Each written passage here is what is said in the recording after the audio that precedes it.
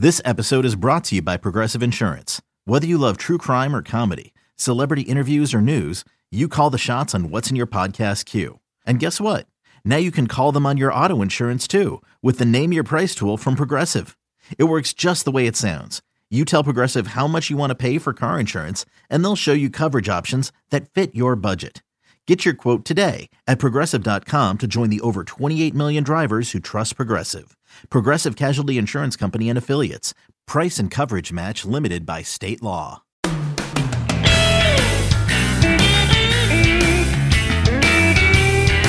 G'day, hi, hello, welcome inside. You consider good day to be a greeting or a snarky farewell?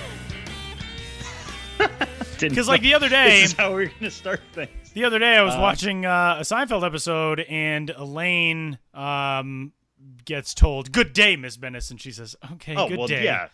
But like, it's also like a good day, like an Australian thing. That's a greeting, right? If you're gonna throw in the apostrophe, it's automatically a positive. Is that the pretentious English version of aloha? Could it be both hello and goodbye? I could be. I've never thought about it that way. I always think about it. If it's the last thing you say, it's because you were storming out of that. Yeah, exactly. Good day, and then you slam something down. Nobody ever said.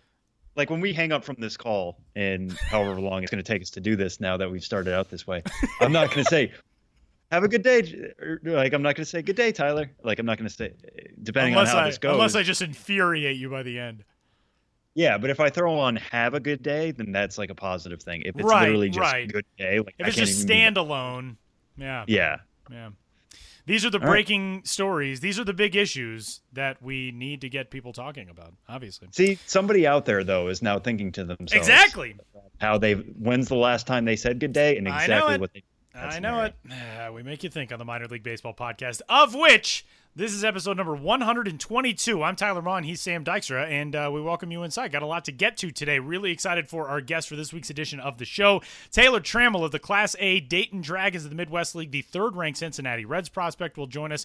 And wherever you found the Show Before the Show podcast, we appreciate you tuning in. On Apple Podcasts and the Stitcher app, we're on Google Play as well, and you can find all of our past episodes at milb.com/podcast. Sam, strike one. We're going to stick with those Dayton Dragons. We are going to go with some breaking news from this past week. It's not really breaking anymore, but it was on August 4th.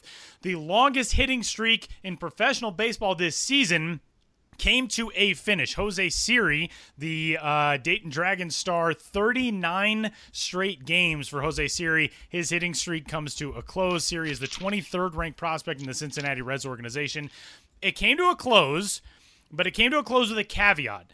Jose Siri went 0 for 3 in his team's August 4th game against the Great Lakes Loons at Fifth Third Field in Dayton, and it did not come without its share of controversy. The final plate appearance of that game came for Jose Siri in the 8th inning against right-hander Ryan Mosley. Mosley's first pitch nearly hit Siri in the back, and then there was some contentious things in the rest of that at bat. Mosley ends up walking Siri. Siri has some words for Mosley as he goes down the first baseline. The Dayton broadcasters were incensed on the highlight that we have at MILB.com. What was your take on this? The hitting streak, obviously, we've talked about a little bit. Very impressive. 39 straight games, especially to do it in low A ball at this stage in a guy's career where Jose Siri is a very, very young player, still just 22. Really impressive consistency. The way this came to a close was controversial. I want to get your take. Yeah, so let's kind of walk through exactly what happened. You did a really good job of setting everything up, and I think what grabbed the headlines were that Mosley didn't really give Siri an opportunity to hit. Like you said, the first pitch went like a foot behind him. It was obvious either he had really bad command in that situation, or he was trying to hit Siri, not even let him, not even face him. I think it was the 8th inning. That kind of situation, which is unfortunate. And if that was the actual case, which neither of us have talked to Mosley, we can't tell you exactly definitively what he was looking to do. If that's what he was trying to do, that's reprehensible. We can talk about what it takes to get a no-hitter and that kind of stuff, whether bunting to break up a no-hitter, how that kind of works. But when you're actually throwing at a player to end their hitting streak, that's just kind of Bush League. Now, that said, so that happened. If it was one pitch, I think both sides were warned. That's the way it kind of goes. Here's what happened after that. The next pitch, Siri actually tried to bunt. Didn't get all of it. I think he bunted it foul. The next was a ball inside. Not crazy inside, not behind him, not anything, just a ball inside. The next pitch, the fourth pitch at the bat was a swing and a miss on a slider outside. The fifth pitch, and this is what really gets me, was like a breaking slider. It was right over the heart of the plate that Siri fouled away. Right. He might have been sitting fastball, might have just gotten ahead of it, whatever. It was a really good pitch to hit. It was a pitch in the zone. It's a hittable pitch. Right. The sixth pitch was a fastball up and away, and the one that I think really started both sides coming out and started Siri jawing was the fact that it was a full count, and the final pitch was about 2 feet outside. Was not a hittable pitch by any means, and when it's 3-2, you expect at least to be close to the zone.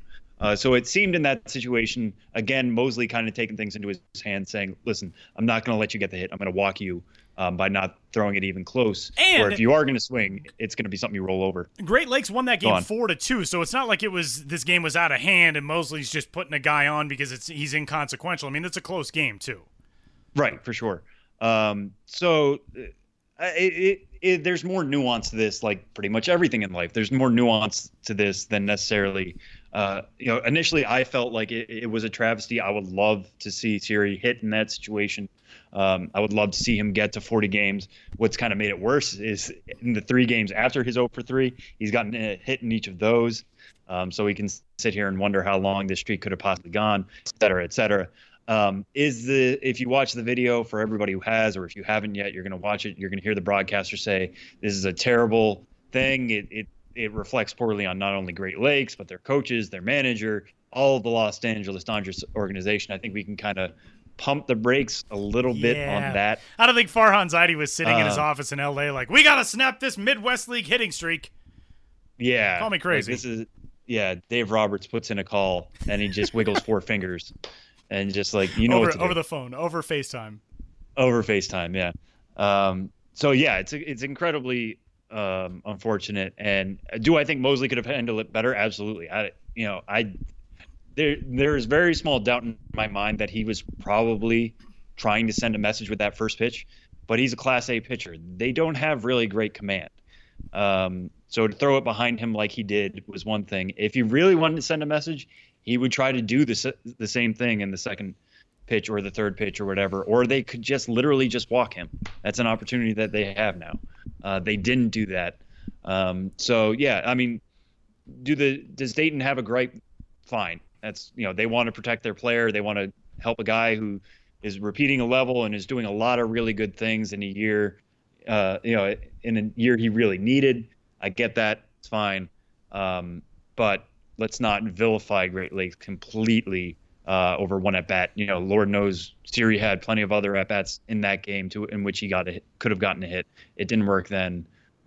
Let's not hold them to some other standard just because it's his final one in the 8th. My off days are Friday and Saturday, and this happened on Friday night, so I didn't get a chance to watch the video until Sunday morning, and I was talking about it with Kelsey Hennigan, one of our writers at MILB and friend of the podcast, and the first thing that I said upon watching that video, the first thing I said to Kelsey was, there's way more to this story than just what this video shows. And I was talking about it later with a scout for an organization who has watched games in the Midwest League this year, and his take was that there's a reputation that Jose Siri has among Midwest League teams, that there was a shtick that teams felt got old as this hitting streak went along. And he pointed me to the video from the night before when Jose Siri doubled in the 8th inning to extend his hitting streak to 39 games.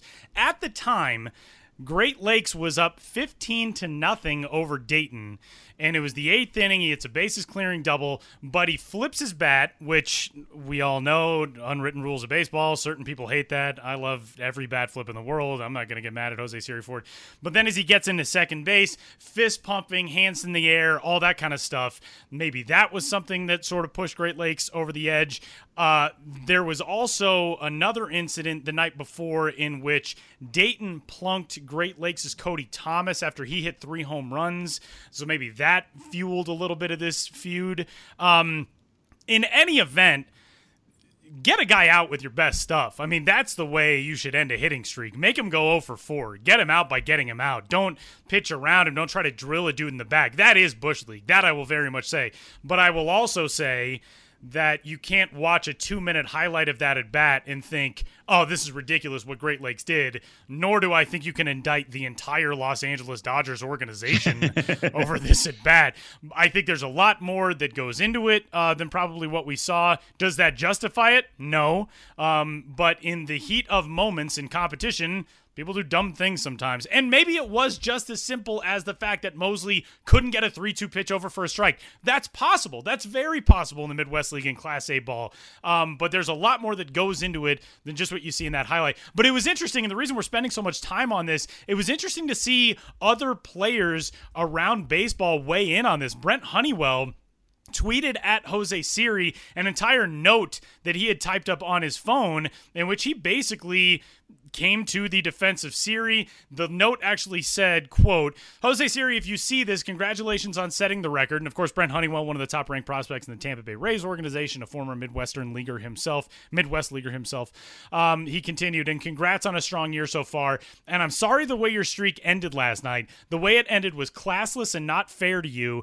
Honestly, that's almost as Bush as it gets. That just lets you know he didn't have the stuff to get you out anyway. Finish out strong and start a new streak. And then he signed it, and I like this. He signed it Honey, which I didn't know. But it was interesting that there were players who had their own thoughts. I think the thoughts that will be outwardly expressed are those that it was a cheap way to end it. I don't necessarily disagree with that. I think there are a lot of thoughts behind the scenes of maybe there was more to this than just what happened in that at bat.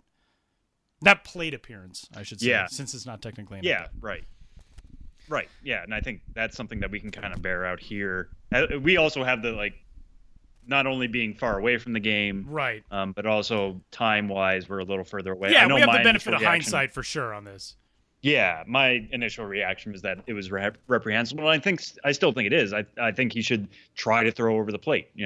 Be the guy who ended the streak. I totally agree. Not with a walk. I totally agree, and that's where I think Brent Honeywell hits the nail on the head. Get a guy out with your best stuff. Don't end it that way. If you're not confident enough that you can get a dude out, you probably shouldn't be pitching in professional baseball anyway. Yeah, right. So, it'll be interesting to see how the season kind of plays out for Siri, how it kind of goes from this. Like I said, he's had hits in his 3 games after that offer, so it doesn't seem like it's affecting him too bad. But he was somebody who certainly put himself on our radars with the consistency he's shown here in the second half for Dayton. And I'm sure that's, now that this is all kind of behind us and it's a nice highlight to watch and something we can discuss for a little while, hopefully we're talking about him in some other fashion a year from now as he's climbing the ladder through the Red system. It gives us good fodder. And podcasts are nothing without their fodder as we are away. Strike 2 this week, Sam. We're getting close to postseason play all across the minor leagues, and teams are heating up in playoff races. Of course, we crown first half champions and second half champions in a lot of leagues. There are also leagues in which we're playing through to the finish line. AAA, Pacific Coast League, the International League, the Eastern League is that way, where teams are going on their full 140-plus game run to try to make it into the playoffs. There are a lot of really, really talented rosters across the minor leagues right now. But the weird thing is, some of those rosters look entirely different than they did in June when a team won a first half title or in April when the season started. Who are you watching right now as far as playoff teams to watch go? Yeah, so I did this for this week's Tool Shed on Wednesday. So when you guys are hearing this, has been out for a couple days. But there are certain teams that I think that we've always kind of talked about, and some that are, like you said, Tyler, changing in kind of very interesting ways. One that has kind of been very consistent, that really popped up on my radar. I mean, they've been there all year, but really significantly so yesterday on Tuesday when Isaac Paredes had a 2-homer game. He's a guy who came over from the Cubs to the Tigers in the Justin Wilson trade, along with Alex Avila. Is the West Michigan Whitecaps at Class A. In the Class A Midwest League. This is a team that already won its first half title. It had a .672 winning percentage in that, and now they sit 5.5 games excuse me, they sit 2.5 games up on Fort Wayne in the second half, but they are 32-12 in the second half with a 727 winning percentage. This is a team that could realistically finish the year with a 700 winning percentage over the first half and the second half. The fact that they have been this dominant with a team that's constantly roster turning over, guys are in Class A Advanced Lakeland now. They had a guy like Paredes. They added Matt Manning, who was the top Tigers prospect in that system. After he had a dominant run at Class A short season Connecticut, he made his debut on Monday. Didn't go especially well, but he's definitely a guy who learns from his mistakes and improves over time. I'm really looking forward to seeing what he does there. Derek Hill is still there, who might be one of the most exciting center fielders to watch, at least defensively, in minor league baseball right now. So the Whitecaps are kind of marching toward history. Not only are they trying to get a second half division title, they already have the first one. They're already going to be in the Midwest League playoffs. That doesn't matter. Seeing them trying to go for a 700 winning percentage is just kind of astonishing, and especially doing it with fresh names. So they're one team. Class A Advanced Dunedin is going for a division title in the Florida State League. That team is fascinating for reasons many of you already know, but I'm going to say them anyway. Teenagers Vladimir Guerrero Jr. and Bo Bichette are now with that team. Any team they're on is going to be interesting to watch, but the fact that they're playing meaningful baseball is really fun. The one that I think could be really fascinating, and I'm sticking at a lower level here, is in the South Atlantic League with the Hagerstown Suns. Right now, they're locked in a tie in the Sally League Northern Division with Hickory. Neither team won the first half title, so this really means something for both teams. They're both trying to go for a postseason spot. Hagerstown could be interesting because they have two guys who could potentially come back to them in the second half of this month, who are first half standouts. And by that, I mean Carter Keyboom and Juan Soto. Keyboom, you might remember, was hitting .333 at the beginning of the year with 6 homers and a .984 OPS in 29 games until he pulled a hamstring, had a really bad hamstring injury when he was running to first. That knocked him out in May. He has not really been back, or he has not been back with Hagerstown since, but he's currently rehabbing with Class A short season. Auburn have been rehabbing in the GCL before that. He looks well on his way. Getting his bat back in the lineup would be a huge boon for them. And also Juan Soto, who is now the number 42 overall prospect, slides in right behind Victor Robles as the number 2 prospect in that national system. An incredibly gifted hitter. We've seen that at the even lower levels before this year at Hagerstown. He had surgery to remove a hamate bone in his right hand in late July. He had some other injuries before that. He was on the comeback trail from those. Byron Kerr of Masson Sports reported, though, that despite the hand surgery, he could still be back in a couple weeks. So if we're looking at late July, he could potentially be back in late August. If the Suns are still in a playoff race by then, not only the fact that they would have Keyboom and Soto in the middle of that lineup is fantastic, but if they do make the postseason, having those guys ready, having them healthy, and having them especially well rested, they're not grinding down towards the end of a long season like some of these other guys, could be really, really big for them. So I'm fascinated to see if those guys are going to come back in time and what kind of impact they can have down the stretch run here. There are a lot of really good playoff races across minor league baseball, and Tim Haggerty, who is the radio voice of the El Paso Chihuahuas, just tweeted a few minutes ago, quote, "Imagine the chaos of a 3-way tie, no wild cards in the Coast League. The PCL Pacific Southern Division right now is Salt Lake at 59 and 57, Albuquerque at 57 and 59, 2 games back, and El Paso at 56 and 60, 3 games back."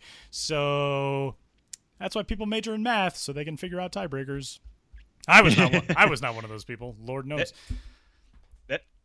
That's when we all become Zach Galifianakis with that math gif. You know what I'm talking about. With the numbers flying around from we're all just staring around being like, this is going to make sense in a second here. Until somebody magically tells us exactly how this all works. We'll try to figure that out. Hopefully it doesn't come to that. Yeah, hopefully it doesn't come to that, because I'm not going to be smart enough to explain it, so that's all on you. Strike 3 this week, Sam. We are getting close to season-ending award time across minor league baseball as well, and we have a really good race underway for the Joe Bauman Award, which is the top home run hitter of a domestic-based minor league circuit. We have 11 players within 5 home runs of the lead, and we'll focus on the top 5 or maybe some other names that you think are intriguing in this race. Renato Nunez of the Oakland Athletics organization has 30. He is the leader through 106 games of the season for him. In the Pacific Coast League with him, Nunez in Nashville. Christian Walker of the Reno Aces, the Arizona Diamondbacks AAA affiliate, he has 29 homers. Then in the AA Eastern League, Michael Chavis, 28 homers. Back in AAA over in the International League, Rhys Hoskins, who last year was a contender for the minor league home run title, has 28 homers as well for Lehigh Valley. And a guy we talked to on the podcast just last week, Willie Calhoun, combined between Oklahoma City and Round Rock, has 27. A lot of dudes bashing a ton of homers. 11 guys with 25 or more. Who are you keeping an eye on in this race? Yeah, if I had to pick a favorite right now, I would love to say Nunez just because he's the leader, and that would probably make me. It's likely that he would take it just because he has this advantage over all these other guys. But I think I would take Walker, and a big reason of that is that he plays his home games in Reno. Back when I did the AAA park factors, Reno is one of the best hitter parks in a hitters league, for the PCL, it's not as hitter friendly as it maybe once was, but it is still very hitter friendly. Looking back on it over time, it's like the third most hitter friendly park in terms of runs behind Colorado Springs and Albuquerque. Home runs, it can be a little bit more fair on, but Walker is definitely a guy who's taken advantage this year. And just looking at their schedule the rest of the way, they've got games in Las Vegas, which we know is a hitter's park. They've got, I think, let me count this up real fast, 8 straight games back at Reno, another 3-game set at Las Vegas, a 4-game set at Albuquerque in the elevation. So Walker has a really good opportunity in front of him, and you don't get to 29 homers at this part in the season by accident. He has certainly turned it up. He's taken advantage of the PCL hitting environment. Nunez has done so as well. I mean, they both play in the same league. Nashville doesn't necessarily have as good a hitting environment as Reno does, and the fact that Walker's not only playing there, but playing in other places that can be home run friendly, I think that definitely gives him an advantage. Look at the other guys on the list that you mentioned, Chavis. I really like Chavis. I think he's had a spectacular year. Would not rule out him winning this either. I don't think he has necessarily the environmental advantages that Walker or Nunez do. Hoskins, I love Hoskins' power, and that would be kind of a great story to see him win the Bauman Award after he fell short against teammate Dylan Cousins last year. But there are rumblings already going on. Maybe by the time you hear this podcast, he could be up with the Phillies in the majors. He's gotten some time at left field this week. Yeah, one of the other contenders in this race is J.D. Davis, who just got called up to the Astros. He's got 26 homers. He's also in the hunt. Right. So the fact that there are so many AAA guys here, the scales could kind of be tipped in that way. They could be called up at any moment. The big club could decide, you're ready for a major league look, and that would certainly hurt their Bauman Award candidacy. Not that they're going to ever complain about that. So I can't go up, guys. I'm sorry. I'm in the hunt for this Bauman Award. Yeah, I've got this award to win. Walker, again, in a point in his favor for this, not in general, but for this, he was outrighted off the 40-man roster at the beginning of the year. You might remember he was one of those guys who was passed around to many different teams. Started with the Orioles. I think he was with the Reds at one point. Ends up, anyways, in the D-back system. He's no longer on the 40-man. It would take some, roster gymnastics to get him back on there. Maybe they do that at the end of the season, let him finish out his time at Reno, see what he can do, see what kind of big numbers he can put up. But if I were to kind of handicap things right now, I still feel like he's the favorite, even though he's one behind Nunez. I'm going to go a different route. I'm going to go the podcast bump and say our guy, Willie Calhoun. Yeah, that would be fun for us. The TSBTS bump, man. That's my only reason. I'm not going to give actual reasons. I'm just going to say no, this is a dumb and kitschy thing to say. So there we go. No, I mean, Willie, PCL, hitter-friendly, not the most hitter-friendly. Obviously, Christian Walker kind of has that over him, but still, it's a distinct possibility. You just get that jolt of energy from being on the Minor League Baseball podcast. Right. Well, not only that, but just the storyline of him. And he really has taken off since he joined Round Rock. Yeah. I mean, he's done especially well in the home run department since going there. I know a lot of Rangers fans are very excited. 6 games. Yeah, and the fact that he's playing left field, and as he mentioned to us, he feels comfortable out there. He's handling the position move full time much better than maybe we would have thought he would.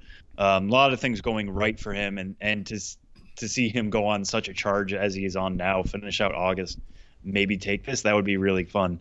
But the fact that he's 3 behind Nunez and behind 4 others in that kind of chase, I think has him a little bit behind the 8 ball. But yeah, if he wins, Tyler, we'll figure out something special to do for your predictive power. It might just be involving like buying me a Powerball ticket. Maybe one of these days I'll finally get one of those Ben's Biz shirts. There we go. Maybe that'll be my reward. Ben doesn't know about this segment, but now he owes you one if Willie Calhoun wins. Yeah, absolutely. We just volunteered one of those away. Strike 3 this week, Sam. The final minor league baseball all-star game is coming up. It's kind of weird to still have a conversation about an all-star game. Actually, this is a foul ball. We already had strike 3. Ignore me. I don't even know what's going on in the podcast that I host and produce. But the New York Penn League all-star game is coming up on August 15th. It will be hosted by the Tri-City Valley Cats, and rosters are out for the 2017 New York Penn League all-star game. Give us a breakdown. Yeah, so there are really 2 guys that I've really got my eye on in this game. Jylan Ortiz is a Phillies prospect. He's a ranked Phillies prospect, only 18 years old, won't turn 19 until November.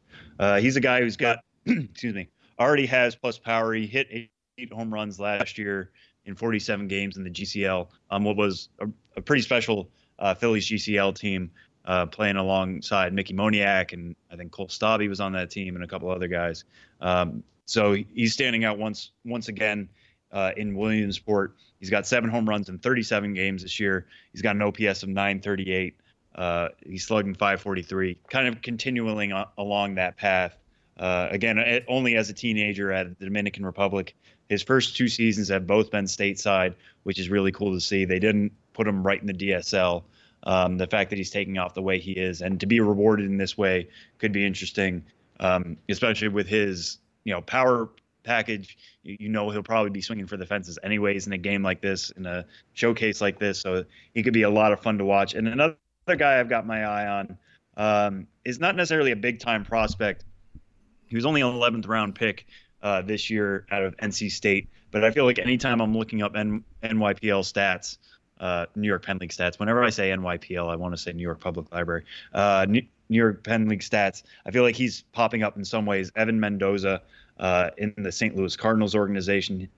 He's been playing exclusively third base this year, but he's hitting .371 with a .429 on base percentage, .553 slugging percentage. Got plenty of extra base hits, got 20 of those in 40 games for State College. Really starting his pro career on a solid note. He'll be heading to Tri-City for that all-star game for the New York Penn League. And I'm just going to be interested to see, as a guy who's starting out his pro development this well, again, not really that highly thought of, being an 11th round pick out of college, probably should be doing fairly well, but not necessarily this well. What can he do in a game like this, and what can he do to it to kind of propel him forward? Or will the Cardinals decide, once he's been honored in this game, is he ready for a new challenge? Lots to watch with Evan Mendoza, but those are the 2 names I kind of got my eye on when the rosters were announced earlier this week. The 2017 New York Penn League All-Star Game hosted by the Tri-City Valley Cats coming up on August 15th at Joseph L. Bruno Stadium in Troy, New York. That'll do it for 3 strikes and our 1 foul ball for this week's edition of the show. Coming up, we're going to head to the Midwest League, the Dayton Dragons. It's where we find Taylor Trammell, who will talk about his 2017 season, his first full pro season out of high school in Georgia, taken in the competitive balance round of last year's Major League Baseball first-year player draft, his breakout debut season. We'll ask him about Jose Siri's hitting streak. We'll ask him about a whole lot more coming up next.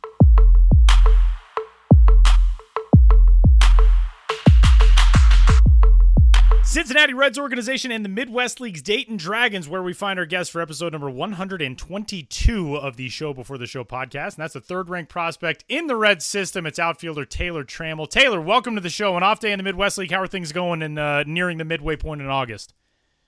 This is going well. It's beautiful weather out here. Having fun, and it's been a great season so far. It has been a great season. 107 games played so far this year in Dayton. 281, 362, 443, the slash line for Taylor, who is 19 years old in the Midwest League. Not an easy thing to do at 19. Not an easy thing to do in your first full season in pro ball. And let's start there. Drafted last year, competitive balance round pick out of high school in Georgia, and this is your first full season slog. 140 games, April to September. It's a grueling season, and everybody talks about it that first time through. of just what an adjustment it is. Obviously, you got a little bit of a taste of that last year in Billings, but to do it now for this full stretch of a season, how has that been so far for you, especially now when you get to August, it's kind of the dog days, you start feeling really tired, I would imagine, from day to day. Not as bad as most people. I kind of had a further imagination of it, but for the most part, I feel well.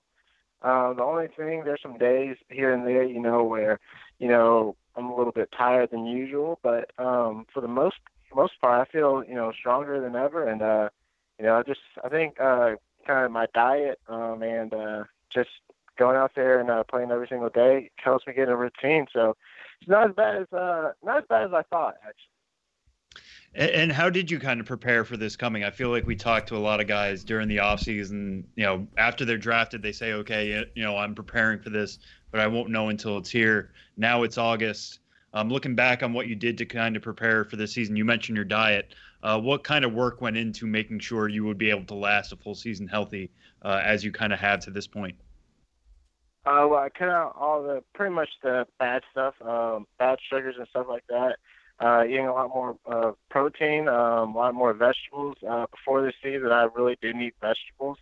I think the only thing I really ate was my mom's green beans. But for the most part, I'm starting to eat a lot healthier foods. Starting to stretch more, stretch a lot more, so my legs and my body just doesn't get tight. And just taking on every day, staying on a consistent workout program, and taking care of my body pretty much. Well, it does sound like you've been pretty well prepared, but what has surprised you maybe the most about this first full season now that you are playing every day, playing through a summer, going into the fall? What's been the most surprising thing about full season ball? Just the pitching. The pitching is a lot better here. Guys have better stuff, better off speed, just harder pitches, and I've had to work continuously with my batting coach, Darryl Ward. Finding a routine, finding what works for me, and just pretty much getting prepared for every single at bat. And as the season's kind of gone on, just kind of looking at your numbers, it seems like you're getting more hits as the season is going by, but also maybe your extra base hits are kind of coming down. What kind of adjustments have you made as the seasons roll along, as you're adjusting to that pitching and seeing more and more of it on a daily basis?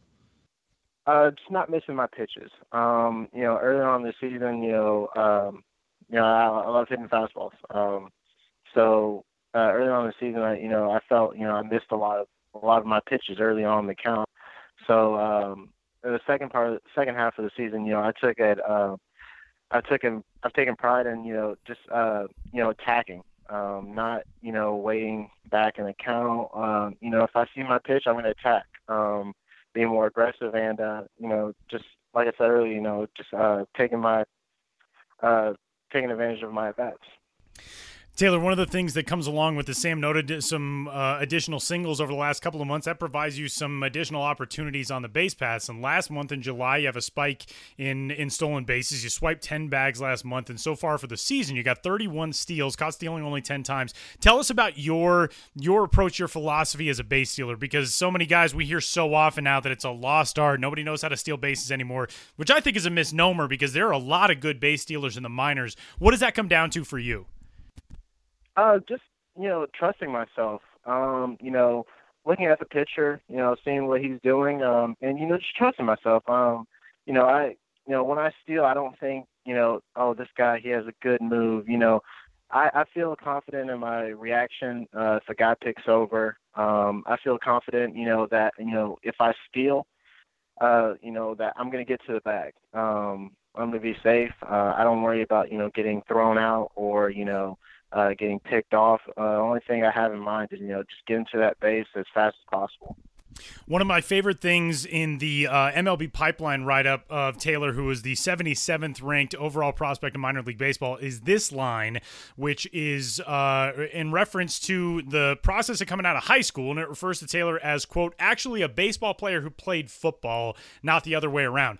So often it seems like we hear about guys who they're football players and they sign and play professional baseball because it's money that was offered to them coming out of high school, whatever it is. It seems like the narrative so often is presented that baseball is the afterthought for guys and football was really their passion, but it presents itself as an opportunity. But for you, it's not that way. Take us through what it was like being a two-sport athlete and how you think that description applies. I felt, all the time since I played football, I've always seen, somehow in some way it's helped me with baseball. Not just going out, playing football, I have to make quick reactions. I played running back in high school, and, I always had to make quick reactions, stop and cuts and all that stuff like that. But, I took it my junior, I think later in my sophomore year and started my junior year of baseball in my high school, I took advantage of, just thinking about, when I get ready for a pitch, that's like, it helps me out with my reaction times, cuts, in the outfield, acceleration and stuff like that, so, I think, that, like I said earlier, football really, helped me out for baseball. And, baseball is my, number one love. But, I took a lot of pride in, playing two sports and just being able to play both, to the best of my ability. And, coming from Georgia, coming from anywhere in the South, football is obviously going to be king in the fall. But what made you fall in love with baseball first? I mean, you saying you use football to help with baseball, but at what point did baseball become the number one sport for you? It became my number one sport probably midway through my sophomore year of high school. What happened in that moment where kind of made you decide that? I remember vividly. I was just sitting in bed, and I was just looking at baseball clips, and I was looking up Dexter Fowler. I was just looking up what he was doing and how he was playing the game, and he's another two-sport guy. I think he played basketball also, basketball and baseball. But I was sitting at home, and I was just like, this is a game I love. I could go out there every single day and play baseball like I have, this past year, and I love it. And football, it was fun, but it was just one of those things where it was like, I gotta go to practice now. Not really feeling it today. I didn't have that, that love, that drive for the game. And, now, I go out every single day for baseball, and I'm like, yes, I get to play another single day, and I get to play, I get to compete every single day of baseball. And, it's just that love for the game. I don't know what really spiked it, but, I just love it, Yeah, no, it definitely comes across that way. One other thing I kind of wanted to ask along those lines is Tyler asked you about your base stealing abilities before. Everything you read about you is that you are incredibly fast. It is your best tool on baseball right now, and it must have been the same way when you were running back in high school. But speed is something I feel like it can be improved, but it can't be taught in the way that some of these other things can be. When did you first know you were just that fast or that much faster than your peers, and that you could really take advantage of it no matter what sport you were playing? Wow. That's a good question because it happened in high school. Probably like I said, my junior year. Junior year was a big year for me. That was the year that, I kind of got in the groove of, this could be something, this actually will be something that, I would want to do, for a career at some point. And, just going out there and, my high school coach, he always taught me, just looking at little things just on the base pass. You always have your head up, never look down at the ball, never look down when the ball's in play because, some guy could miss a ball and you could take that extra base. So, probably my junior year of high school, I think that was when, I figured my speed could really help me, and it's helped me out, throughout this season actually, with taking extra bases. If a guy lobs the ball in or something like that, just trusting my instincts and trusting myself. Just going out there and you know just performing the best of my ability and letting my speed take over. Taylor, out of high school in the state of Georgia, which is a baseball hotbed. And what we've seen over the last 5-10 years in the Major League Draft is I feel like we've seen this explosion of guys who come from the prep ranks in Georgia. Last year's draft alone, Taylor was taken with the 35th overall pick and was the 4th high school draft pick of the first round out of the state of Georgia. The three others, Tampa Bay took Joshua Lowe out of Pope High School in Marietta. Cleveland took Will Benson out of Westminster High School in Atlanta. Washington to Carter Kieboom out of Walton High School in Marietta. What was that like? I mean, you guys are playing not at a professional level in terms of competition, but better than an amateur level, it would seem like. I mean, the competition that you went against in high school, what was that like for you, and how do you think that prepared you for what you saw in rookie ball and getting into this year? It's absolutely phenomenal. Playing against those guys, all the guys from Georgia. Last year we went to the East Coast Pro Showcase, and I met most of those guys there, and it was amazing. Just getting to know those guys, seeing all the talent that they had, whether it be pitching or hitting.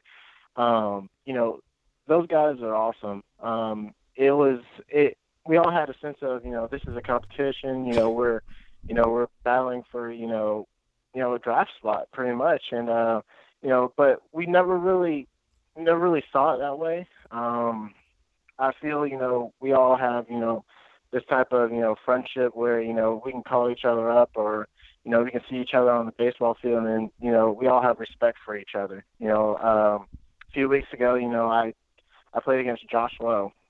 He's an amazing guy. Him and his brother, they're phenomenal guys. We went out to eat, had breakfast when we played them, and, it's just one of those things where, we respect each other, and, when we play our best, it makes each other better. So that's how I feel about, the competition that we had last year in Georgia. Great group of guys that went in the draft, and, that's all I really can say about those guys. Great guys. Taylor, let's switch gears, talk a little bit about this season. Dayton in the news a lot lately with Jose Siri's hitting streak, which ended at 39 games and was one of the biggest storylines of minor league baseball all year this year, came to a close on August 4th.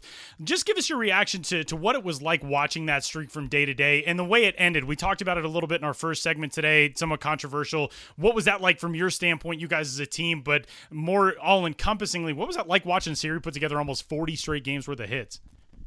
It was quite impressive. It was, I think, later on during that stretch, he had, we were like, goodness gracious, he's going to get the hit, just anticipating everything. And, I think it came down to like 3 or 4 times where it was like to his last out and his last pitch, or last strike. And it was impressive. That was really impressive. When it came to an end, we were upset. Things happened. We had a benches clearing altercation or something like that. But like I said, that was impressive. We hate that it ended, but he had a great attitude about the whole thing in the locker room. We all went over and congratulated him, and that's just it's really tough to do, to have a hit streak like that, and it brought a lot of great publicity to our town of Dayton, and just the Cincinnati Reds organization, and he should be very proud of himself for what he's done. Well, we'll end this on a note putting it back on you. Tyler mentioned earlier before, now you're the number 3 prospect according to MLB.com in that Reds organization. You're up to number 77 overall. How does it feel to come into this year, put in the work that you have, perform as well as you have, but not only that, be kind of recognized? I don't know how much you read this, or, it depends on the player. Some guys do, some guys don't. I don't know where you stand on that. But to be recognized in your first full season as one of the budding talents in the minors, how does it kind of feel to see that recognized this early in your career? It's a blessing. I really don't look in too much on that. The only reason I know some of the stuff is because of my dad. He talks to me about it. He'll tag me in a post here and there, but I try not to worry about that. I just try to go out there every single day and play to the best of my ability. I want to look back one day. Hopefully when it's 20 years in the majors or however long. I just want to look back and say, I gave it every single thing I had, every single day. I don't want to look back and say, I wish I would have, done this a little better. I wish I would have hustled a little harder. I just want to go out, play to my best ability, compete every single at bat, every single at pitch, and just like I said earlier, go out there and have no regrets on the field. All right, Taylor, got one more for you. You play in a very unique environment in terms of minor league baseball in that Dayton has fan support like really no other organization in professional sports. As of the end of the 2016 season, the Dayton Dragons had sold out 1,188 consecutive home games. 1,188, which with 61 this year would be 1,249 consecutive home games dating back to the year 2000. The next longest streak in professional sports, the Red Sox sold out 820 from 2003 to 2013, so 400 more than that. What is that like? Because we don't see that so often in the minor leagues that we'll see teams with great attendance and that type of thing, but to pack a ballpark every single night for 17 years is incredible. It's impressive. It's kind of weird because I think we kind of get spoiled a little bit because we go out there every single day and it's like, like say if it's like the start of the game or something like that and we don't see as many fans, we're just like, what's going on today? And we look at the dates, is it a Monday, is it a Tuesday, is it a Wednesday? It's like, oh, it's midday, not a lot of guys are going to be here. And it's crazy to see, first pitch packed. It's really impressive. It's great to have fans like that at the games. The fans are absolutely phenomenal. And the great part about it is that I think we're only like 45 minutes away from Cincinnati. So there's Reds fans there also. And, like I said, it's just one of those amazing environments. You get up in the bottom of the ninth, game on the line, and you make that big hit, and you're like, let's go. You're running around the bases. You're like, all right, this is amazing. And you hear the crowd cheering and stuff like that. And then you make a big play out in the outfield and you hear the crowd roaring. It catches you off guard at first when you first get to Dayton. But I'll tell you what, that's let me think. Sorry, 1 second. Yeah, that's easily the best playing surface, best crowd atmosphere, and the best, overall experience I have ever been a part of. That is pretty awesome. It gives you goosebumps just hearing about that. The idea of doing that in the ninth inning or making some huge play. I mean, you don't often hear that as it pertains to just a regular season game in the minor leagues in June or something like that. That's pretty sweet. Mm-hmm. No, it's amazing. Taylor Trammell is the 77th ranked overall prospect in all of minor league baseball via MLB Pipeline and the third ranked talent in the Cincinnati Reds organization. Go follow him on Twitter. He is at TayTram24. And Taylor, we can't thank you enough for this, spending part of your day off with us, and congrats on all the success so far, and best of luck the rest of this season.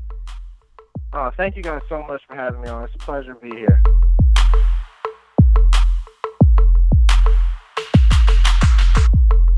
Like your favorite television show back from summer hiatus, Benjamin Hill returns to the Show Before the Show podcast. Welcome back, pal. Hey, it's good to be here, Tyler, and it's good to be sitting here next to you, Sam. I almost forgot your name. It's been that long. Yeah, I wanted to call you something else. I wanted to call you Yangervis Solarte because that's the name up on your on your computer screen right now, and I forgot your name wasn't Sam. I know, yeah. Sam's easily mixed up. Sam was his parents thought about going with Jan Hervis, and then they decided to go with Sam. Yeah, that was the title of the email today. Sam always sends a clever email with the episode number. This one today was very in depth, and I would imagine there was like a decent amount of time on Baseball Reference. Well, maybe not a decent amount, but it's Jan Hervis Solarte has 122 total bases this season because it's episode 122. That was a clever one. That was a good one. Thank you. Thank you. I like It's good. Oh man, we're off to. I don't want to take away from Ben's segment. Yeah, we're way off off, to a roaring way start. off to a roaring This start. is about missing me, and now we're talking about your guys' inside email subject lines. Exactly.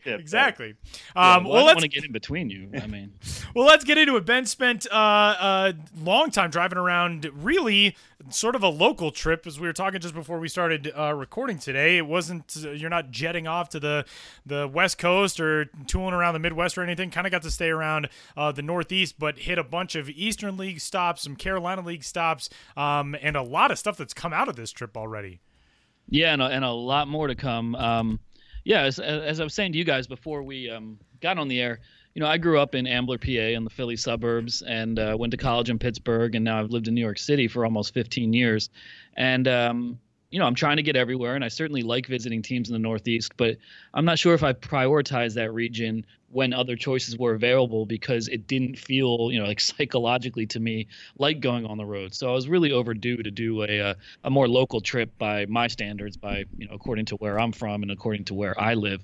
So this is the only road trip I've been on this season in which I didn't fly anywhere, just rented a car from New York City, made some very poor choices in terms of the location of the rental car place in relation to where I had to go.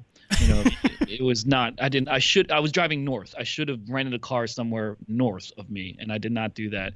And both on the way in and way out, I got destroyed with New York City traffic. But it gives me the opportunity to listen to Hot 97, New York's like well-known hip-hop station, and their playlist, they play like the same 10 songs, and then you really get a sense of like what the songs of the summer are. So I was grateful for that. Silver linings in everything. That's pretty good. Anyway, yeah, it's great. We can talk about those songs. Well, we don't have time. We got too many things. End of list. Moving on. Well, and you got to start at least that Khaled song with Rihanna, that Wild Wild Thoughts, is all over the place. Okay. Wild Wild Thoughts. See, that's exactly how it goes. Yeah. Now we have to pay licensing fees. Yeah, I know. And it wasn't. We don't have the rights to this song. Is Cardi B? That's awesome. I really turn it up. She comes on anyway. So I started in Binghamton. I drove from New York at least you got City. to stay in the same state. I mean, you didn't pick it up in the most convenient location, but at least like you were sort of generally headed that way. Oh, right. So I drove from New York City. I made it to Binghamton, New York, and I hadn't been there since 2008, a very embryonic stage of whatever it is I still do now. And so it had been a long time, and obviously the big story with the Rumble Pony, with Binghamton this year, is that they were the Mets for the first 25 seasons of their existence, and now they're the Rumble Ponies. So, which, by the way, the B-Mets logo, now that it's dead and gone and buried, was the worst in minor league baseball. So they took a step up. That logo, it was like a character out of Mega Man. That was what that logo looked like to me. Yeah, it was not great. Sorry, Binghamton. And tied in with just kind of bad local or bad logo. A name that was just the parent club. The Binghamton had been last in attendance for years and years, always on the, chopping block, or purported to be, in terms of some sort of relocation. But John Hughes bought the team last year, I think before the 2016 season, and now he's overseeing the rebranding, and there is definitely a new energy there. The Rumble Ponies branding, the name is because Binghamton is the carousel capital of the world. And I am of the belief that the Rumble Ponies really need to get a carousel into the ballpark in some way, shape, or form, because that's where the name comes from. But the Rumble Ponies branding is all over the ballpark. The signage just says "Welcome to Rumbletown." Just every seat back, every tabletop, the office chairs. So it is very much. It's not just like the players have a different logo on their hats or something. Yeah, the restrooms, you've got if you're a man, you go to the Stallions. If you're a woman, you go to the mayor's room. Not mayor's like a politician, but a horse, like an MARES. So everything, saddle up for fun, it says when you enter the restroom. Because when I enter a restroom, that's definitely what I'm always thinking, like time to saddle up for some fun here. And but I think they've done a really good job revitalizing the team, really committing to the name and the branding. And it certainly didn't hurt that I was there on a beautiful Friday night in July, the near sellout, fireworks afterwards. Literally, I just got back from the Pioneer League in June. Literally the most beautiful sunset I've seen this season, maybe ever, at a minor league park, Binghamton, New York. So that can be one of those locations people say, like, yeah, it was beautiful. So people say, Binghamton, they don't draw well, 25-year-old stadium that just kind of blah and boring and didn't really, incorporate the the features that became standard within just a couple years of that stadium having been built. It's easy just to look at that as just kind of like, Binghamton, who cares? But you go there, great energy all around the ballpark. Done a real good job with the Rumble Ponies name, and a beautiful sunset. So that was excellent. And there's a story up on MILB.com that I wrote last week about a man named Eden Douglas, who was a mascot in Australia for rugby and a variety of different sports, and ended up moving to Binghamton because he got married, and now he is Rowdy, the horse or the pony in Binghamton. So I wrote a story about him. So that was Binghamton. We got a lot to talk about. I gotta move faster. I gotta move faster. We're gonna move faster now. Yeah. Next up was Hartford, right? Next up was Hartford. New park, and seeing how that all kind of came together. After a couple months, does it seem like they have all the kinks out from your point of view? Yeah, Hartford. I mean, talk about kinks. Well, not kinks, but that stadium was supposed to open last year, as we all know. So such a dark cloud over that franchise before they even played a home game, and it was remarkable. Here in late July, I was there on July 29th and 30th, that you wouldn't have known anything ever went wrong there. I've rarely, if ever, seen so many fans wearing gear of the hometown minor league team. People are into the yard goats. It reminded me a lot of El Paso, kind of similar situation. Really controversial stadium that was delayed in opening, a team name that, that initially was met with outrage, and then when the stadium opens, people really buying into it with a lot of pride. And it's a beautiful facility. It was built below grade, so when you're walking to the stadium, it doesn't look like this awe-inspiring location, and the area around it is not too built up. It's there's some streets in the area that are just kind of weedy and not much going on.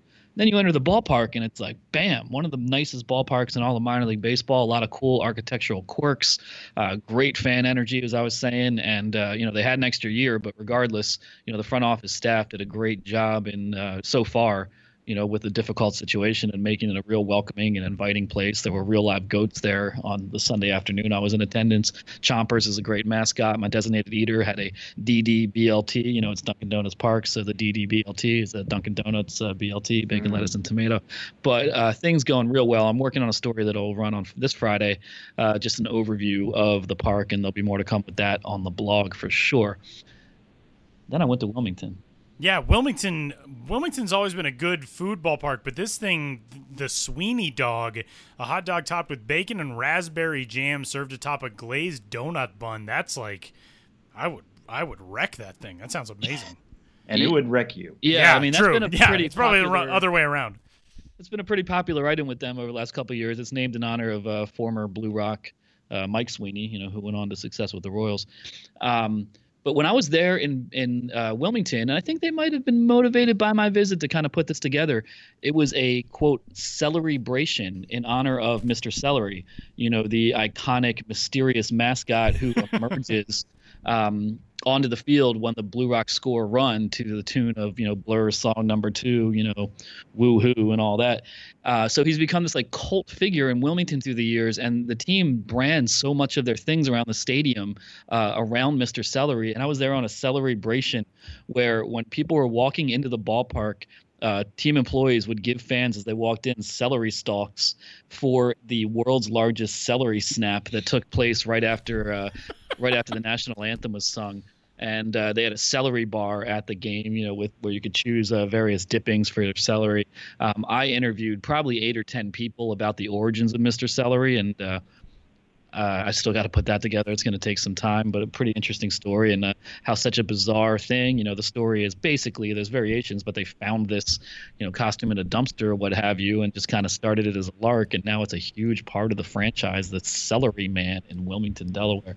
So a lot more. And that's so funny because in the Carolina League, that's it's like an urban legend. Like people in the Carolina League, that story sort of went around, and yeah, it's like, oh, they found it in a dumpster, or somebody, a touring group came through and they put a promotion on and they forgot this costume or something like that, and it's like a very weird, it's got its own phenomenon around it, and it's a very strange but really cool, very minor league thing about that franchise. Yeah, absolutely. I mean, what is more minor league baseball than just a team, kind of called the Blue Rocks, but their mascot is a piece of celery. Yeah, I mean, their official mascot is Rocky the Blue Moose. Rocky Bluewinkle. Rocky Bluewinkle, instead of Rocky and Bullwinkle, you're Rocky Bluewinkle. But Mr. Celery is a cult hero there, so a lot more to come from Wellington. Just a great energy that whole night. My dad was in attendance. Shout out to Greg Hill, and who looked super pumped to be there, by the way. Well, he was a very happy picture. He was. He was a happy dad. He was sporting the Ben's Biz shirt and rocking a Mr. Celery hat as well. Yeah, he just bought it. He had literally just bought it. Yeah. So then from Wilmington, I went to Frederick, and I just never been to Frederick ever. And, for living in New York City, it's not that far away. I just never made it there. I was there. It was a Tuesday night, I believe. It was a fairly deadish atmosphere at the ballpark. It wasn't popping the way some of the other locations I went to were. Francis Scott Key, composer of the national anthem and the man for whom the Frederick Keys are named, is buried across the street. So when I got to the ballpark, I just had this naive idea that I could just sort of pop over and check out the grave. But the graveyard was like, I'm going to estimate, but it looked to me to be about like 400,000 acres, and it was closed, so I couldn't get over there. And at the Frederick Keys game, I interviewed Alex Katz, a pitcher for the Keys, who pitched on Team Israel, who has a cleat customization company. He started with a friend who was traded. This is, baseball in the year 2017. And Sam, you know more about these things than I do because I know almost nothing, but traded for international bonus slots. Right. Yeah. The Orioles are notorious for not being willing to spend on the international market, and would much rather trade that money for other players that they see as being established minor league wide. So Katz is one of those guys. They're much more willing to. What was it? You got in there $750,000. Well, it's interesting. It was like $763,000 in bonus slot money, right. But that saved the White Sox double that because they were getting some like overage charge essentially. Right. Yeah, they were going to have to go above their slot to sign some of those guys. So by getting rid of Katz and getting that money, they can put that towards the international players they want, and the Orioles get a left-handed relief prospect in return. Yeah, so it's kind of. I said, like, what's that like? To be traded for slots. I mean, like, and he said, that means I have value. I felt valued when that happened. I saved a team over $1 million. Like that means someone feels I'm worth something out there. Right. And I know it's kind of a hard way to judge yourself, but that's the reality of minor league baseball. He's like a 25th round draft pick, not somebody who's looked at as a top prospect, but someone who has some potential. Interesting guy, maybe 5'10", 5'11", left-hander. He said he grew up in Long Island idolizing Billy Wagner, and you can see why. For a professional pitcher, he's definitely on the short end. But smart guy, a passionate guy, really happy to talk. So I got a feature about him, and it's cool talking to Alex Katz and Frederick. Check that out at MILB.com. I went from there to Reading, which is just Reading, Pennsylvania, baseball town. You went from Rumble Town to baseball town. That's pretty cool. Yeah, and just so much energy in Reading. It's truly one of the premier organizations. Everyone seems to know everyone, and you talk to anyone, and you're like, oh, that guy was my high school baseball coach, and that picture of that guy on the wall over there, he was like my great uncle's like teacher. Like everyone just seems to know each other. There's such an ingrained spirit of like community and camaraderie there, and a real like carnival atmosphere every night. I talked to Tom Hunsaker, the father of GM Scott Hunsaker, who's 67 years old, a retired Stroman's bread truck driver, who is still suiting up his mascot Change Up the Turtle every day, at age 67. So anytime you say something to minor league baseball like, oh, this is the best, newest, funniest, craziest, someone else will say, well, no, it's not. But I think this guy's the oldest mascot, in minor league baseball. That's the challenge now. We need to find 72. Next we'll hear from Idaho Falls actually has a guy who fought in World War I that'll be what we'll hear next. That's definitely what we're going to hear next. But so talking to Tom Hunsaker was great. There's a story on MILB.com about that. Much more to come on the blog about Reading. Really cool atmosphere all around. I could just go on and on about all this, but I'm trying to keep it brief. And then finally ended in Altoona Curve, where there's a Tyler Mon plaque as you walk in recognition of the broadcaster ever. That's what it says. If you see this man, please tell him to go away. Worst Altoona Curve employee in franchise history. Yeah, that's what the plaque says. But you better to make a negative impact than no impact at all. That's true. So, I was in I hadn't been in Altoona for quite a while. And always good to be back in Curve, PA. The Cowboy Monkey Rodeo was there. First time I've actually been at a ballpark when that's going on. I mean, I know we're on the radio or a podcast, so no one can see this, but Sam will note and confirm I have a little little scab, a little wound on my thumb. Definitely some damage done. Yeah, that's because I was bit by a white-throated capuchin monkey. What? Yeah. Did you get your shots?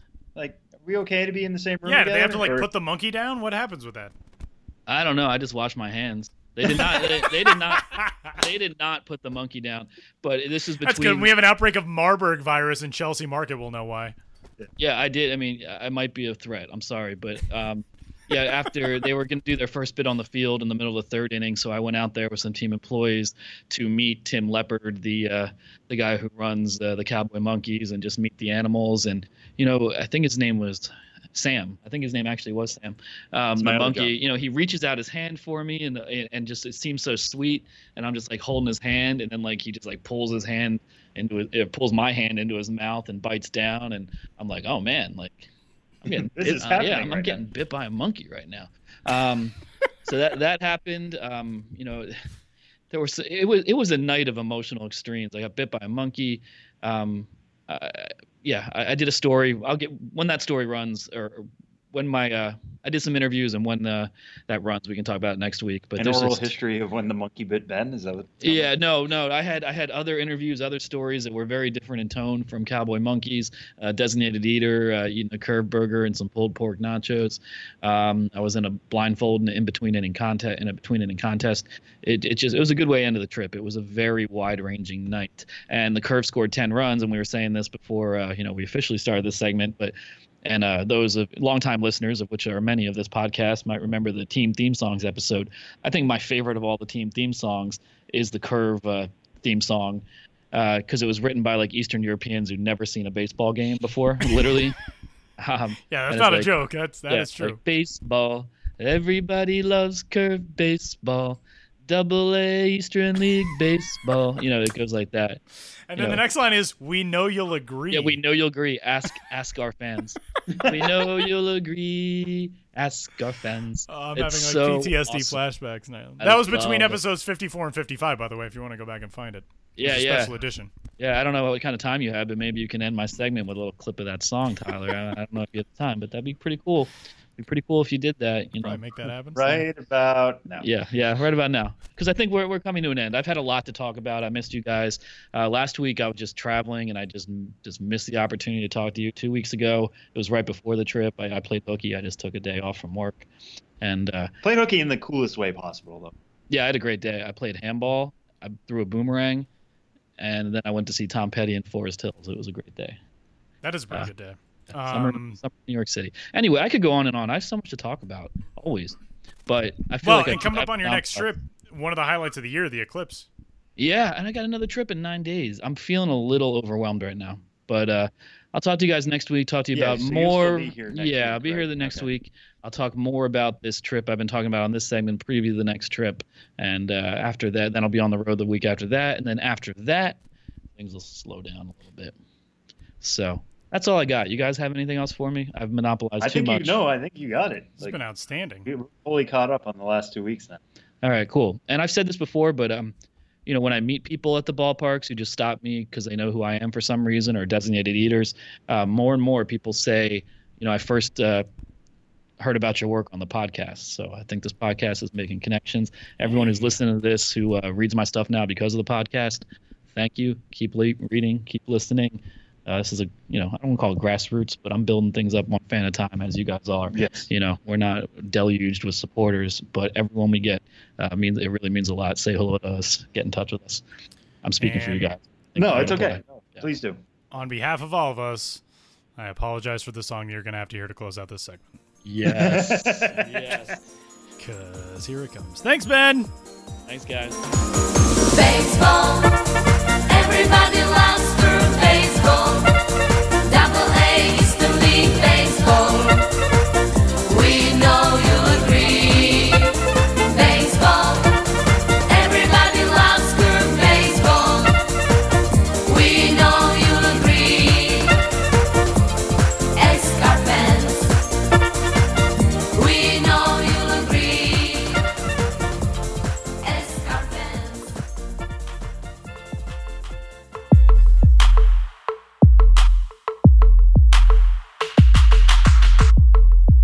I want to keep our closing segment as short as humanly possible this week because I feel like it's been a great show, and the more I talk, the higher the likelihood I screw it up. So we're going to keep it snappy, and not snappy. at all because Yeah, we've gone pretty long this week, but long in a good way. Yeah. No, this has been fun today. Yeah. Sam, what are you watching on MILB.TV? All right, so we mentioned Brett Honeywell before standing up for Jose Siri, but he's actually done a really, really impressive job since the beginning of July, I think. He's really done a good job of finding control. He hasn't allowed more than 2 runs in a start since the end of June with AAA Durham. I think he's slated to go this Sunday against Scranton Wilkes-Barre. That hasn't been announced yet, but kind of reading where the Durham rotation is kind of setting things up. It seems like he'd be pitching that game. Scranton Wilkes-Barre, certainly a solid lineup to be going up against, especially in that outfield. Jake Cave has been having an especially great second half, as has Billy McKinney. There's some questions about what they're going to do. The Yankees with Clint Frazier, is he going to be back with the Rail Riders soon once Aaron Hicks gets healthy? They'll kind of have to figure that out on their own. But Honeywell, Futures Game MVP, again, a guy who's really seemed to figure things out here. It seems like every passing start is a potential major league audition for him. The Rays keep saying he's not necessarily an option right now, but they are in a wild card hunt as well as a division hunt in the AL East. He is their best prospect arm. He is looking more ready with each coming start, so you'll get a chance to see that probably Sunday. If it's not Sunday, maybe even next Tuesday before we record. But kind of keep an eye out for when Honeywell's next going, because the way he's going, you never know when he's going to pop off with some zeros and potentially double-digit strikeouts. Forgot to turn my mic off, so you got to hear my dog say hello by shaking her collar. So maybe that's our glitch for the final segment. But good picks. Good picks. I'm going to go to the Carolina League in the Class A Advanced Carolina Mudcats, the affiliate of the Milwaukee Brewers. That roster is loaded. They are playing at home against Lynchburg on Thursday, if you hear this then. Then they're on the road to Myrtle Beach, where they will have 3 MILB.TV games over the weekend. But that team, they're loaded with ranked prospects. A couple of guys who are sort of trending in opposite directions as the season gets late. Lucas Ursig, who had a fantastic June, a 326 average and 825 OPS, slumped in July, 230 average, 718 OPS. August has been a tough start, but a guy who put himself on the map really this year with a really good stretch in June. We'll see if he can get it going toward the latter stages of August and headed into the early days of September. And also Monte Harrison, the outfielder from Lee's Summit, Missouri, former University of Nebraska wide receiver commit. Monte Harrison's had a really, really good late summer surge. In August so far, a 296 average, a 1025 OPS. Yes, it's only 6 games. He's got 3 homers in the first 6 games this month, and a really, really fun, talented, athletic, very tools-oriented outfielder who a little bit raw early on in his career, but now getting close to his 22nd birthday. It's actually tomorrow. A really, really fun player to watch who is starting to come into his own as a pro ball player. So keep an eye on that Carolina team because they are a lot of fun in the Milwaukee Brewers organization. And I think that'll do it. Yeah. I think that's it. We'll get out of your ears now. We will. We've been in your ears plenty today. Big thanks to Taylor Trammell. Again, you can find Taylor on Twitter. He is at TayTram24, Taytram. And big thanks to Benjamin Hill for gracing us with his presence for the first time in 3 weeks. It was good to talk to him. And a big thanks to you, most of all, for tuning in. He's Sam Dykstra. I'm Tyler Maughan. We'll talk to you next week.